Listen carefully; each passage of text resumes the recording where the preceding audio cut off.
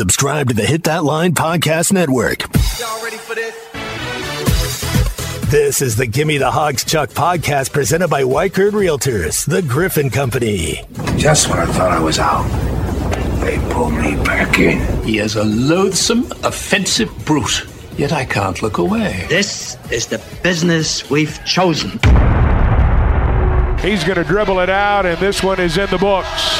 The Razorbacks drop to 0-3 in conference play. Florida wins it by a final of 90-68. You know, we've been here 4 years. We've been a team that's been super tough-minded. We've been a team that competes. We've been a team that battles. We've been a team that has grit. We have not done that this year at all. I will admit, as we begin a new week on the Gimme the Hawgs Chuck podcast, presented by Weichert Realtors, the Griffin Company, and brought to you in part by the Bet Saracen app, I will admit I really don't know where to begin when it comes to the basketball Razorbacks. They lost again over the weekend. You probably know that. Florida beat them 90-68. The Razorbacks are 9-7 now through 16 ball games. They're 0-3 in Southeastern Conference play. They've got 2 home games coming up this week. They play A&M tomorrow night, and then they host South Carolina on Saturday. This is not where Razorback fans expected this team to be, and it's not what we have grown accustomed to expecting in 4.5 short years.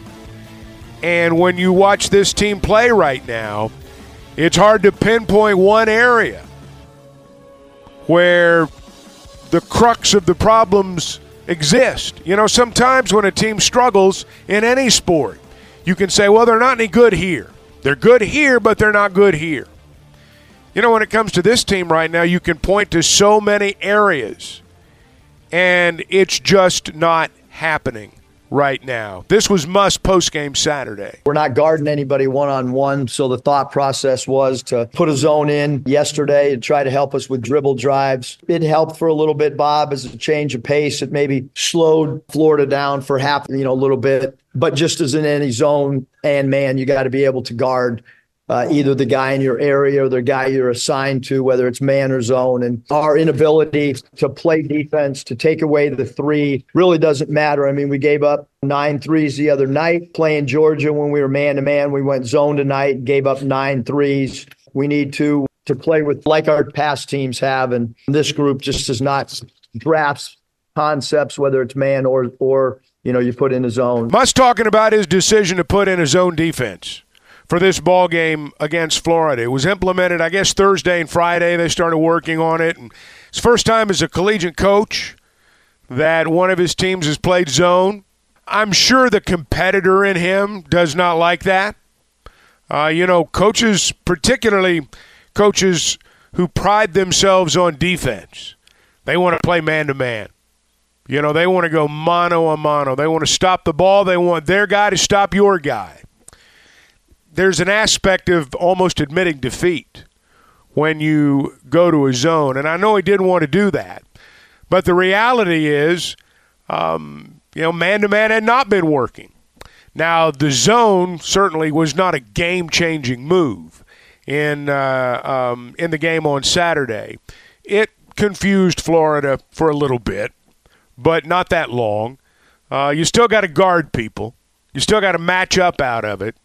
And the Razorbacks just didn't do enough of that. But to me, when I watch this team play right now, you got to figure out how you're going to score. I know defense is important, and I know stopping the other guys is important, and points do come off defense. There's no question. But they played 15 guys Saturday, and only 6 of them scored. Now, I know that some of them didn't play appreciable minutes, but a lot of them did. I mean, Mekhi Mitchell played 22.5 minutes, and he didn't score. Devo played 11.5 minutes. He didn't score. Battle's been a non-factor in conference ball games. He played 2 minutes and 19 seconds Saturday, didn't score. Menifield, 2:42, nothing. Lawson, 1.5 minutes, nothing. L. Ellis, 2:54, 0. Bay Fall, nearly 5 minutes, 0. Denaje Harris, over 4, 0.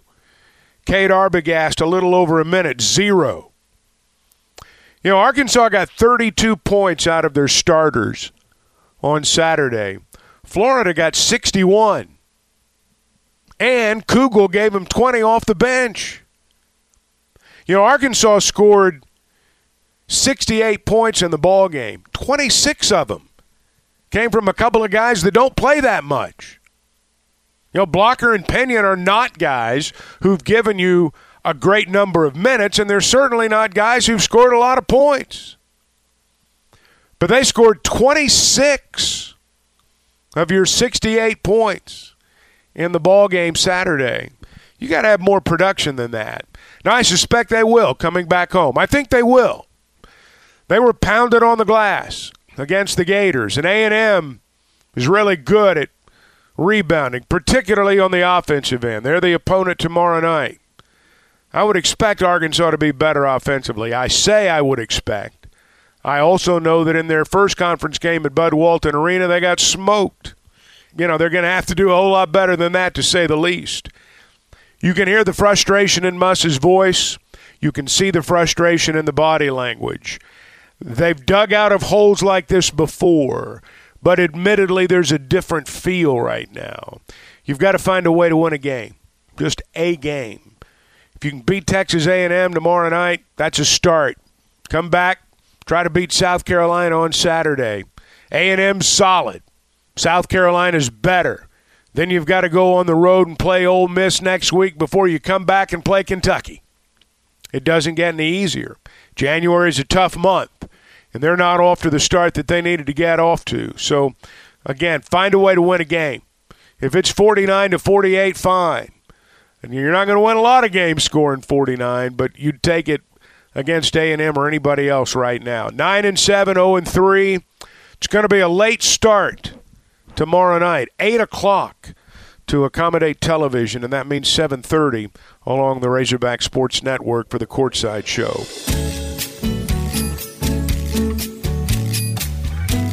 Hey, as we move into 2024, those of you who are in the real estate market, either as a buyer or a seller, I want to recommend wholeheartedly Weichert Realtors, the Griffin Company. You've heard me talk about my experience with them.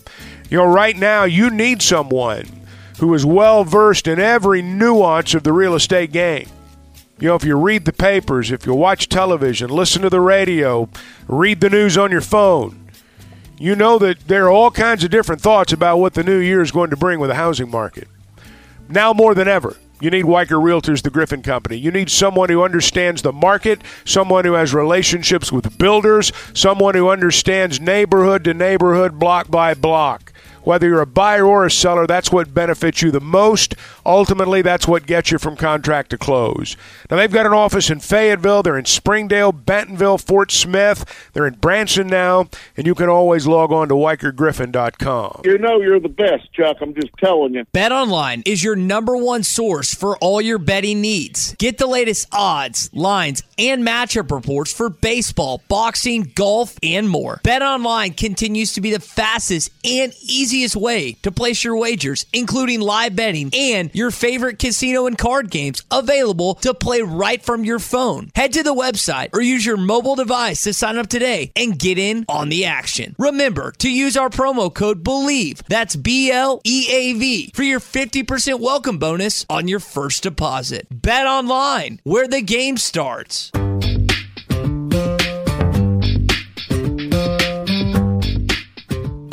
All right, on to the National Football League. Only has 1 catch on 4 targets. 2nd and 2 here, though. Here's Prescott over the middle. It's going to be picked off, and no one in front of him. Darnell Savage.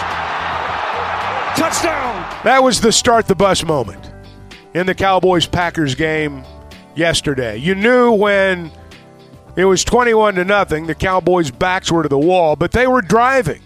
They had a chance to score. They'd get the ball to start the third quarter. All hope was not lost. And then the pick six. And suddenly all hope was lost. And I know they came down and scored, but that's a lot of points. It reminded me, if you're old enough to remember when Troy Aikman and Steve Young used to battle, it reminded me of one year in the NFC Championship game, I think it was. San Francisco jumped out to a big lead early on. The Cowboys settled in, but the deficit was just too large to overcome. Dallas really, to be truthful, never settled in this ball game. There were blown coverages on the defensive side. They couldn't stop the run. Dak never really got in sync, particularly with C.D. Lamb. There were times the running game was okay. In fact, there were times I found myself saying, why don't you run the ball a little bit more? But when it was 27-0, I mean, you abandon everything you hope to do at that point. You're playing catch-up. And ultimately, it's just another season of disappointment. I don't know who to blame. I mean, we blamed everybody. You think about it, over the years, everybody's been blamed. Jerry's been blamed. Stephen Jones has been blamed.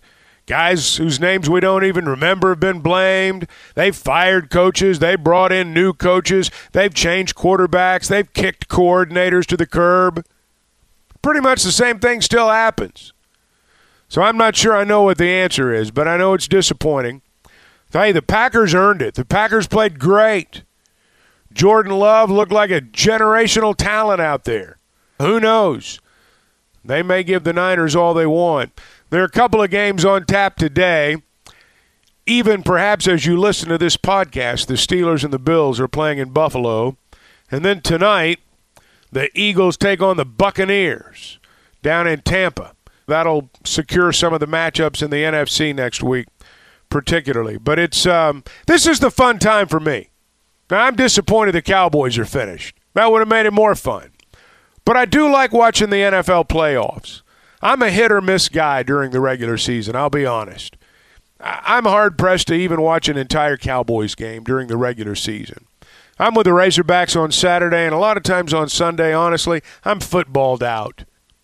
But you know, when you look at it now, the college season's over. The NFL's all we've got left.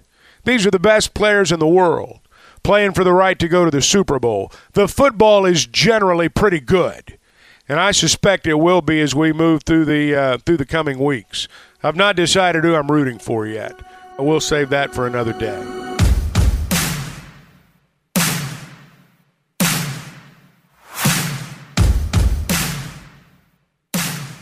Well, all the odds for the NFL playoffs and everything else are on the Bet Saracen app. If you've not downloaded it, you need to do so. When you do, you'll discover very quickly why it's Arkansas's favorite sports betting app. It's because it's Vegas, Arkansas style.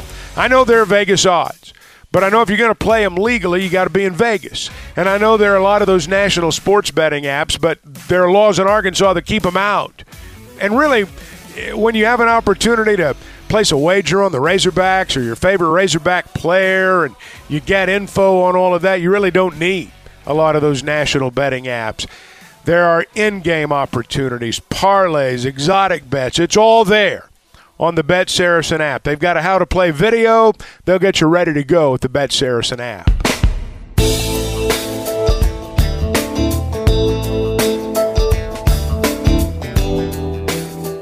A little bit more on the SEC basketball-wise before we go. The Razorbacks tomorrow night, as we mentioned, at 8 o'clock. That's on the SEC Network. There are 3 other SEC games tomorrow evening. Tennessee plays host to Florida. Man, that's going to be a good ball game. It's on ESPN at 6. Even if Tennessee wins this game, I think Florida's going to rip off 6 or 7 wins in a row at some point this season. I think they're really good. I think their front line's the type line that you can win a lot of ball games with in March when it's tight, when teams are playing on neutral sites and they're not shooting as well from the perimeter, particularly from beyond the three-point line, as maybe they do in the regular season. Going to the glass, getting offensive boards, having a presence underneath. That wins a lot of ball games late in the season. I think Florida's that type team. Nevertheless, Tennessee's going to be awfully hard to beat tomorrow night in their arena, Thompson Bowling Arena in Knoxville. Alabama plays Mizzou tomorrow night in Tuscaloosa. Alabama's unbeaten in conference play. South Carolina and Georgia play tomorrow night over in Columbia. Georgia, of course, beat the Razorbacks, then lost to Tennessee. South Carolina, they're the Razorbacks' opponent on Saturday. And South Carolina right now is 2-1. In conference play. Auburn and Alabama are 3-0. Tennessee, Ole Miss, South Carolina, Kentucky, Georgia, LSU, they're all 2-1. Mississippi State, Florida, Texas A&M, all 1-2. The Razorbacks, Mizzou, and Vandy, no wins, 3 losses. Hawgs will try to change that tomorrow night. 8 o'clock will be the tip-off time. Again, the SEC Network will be the television provider. We'll be back on Wednesday. We'll have a Razorback result to talk about. I'm sure something else will happen between now and then, too. So be around if you will. Until then, thanks for listening.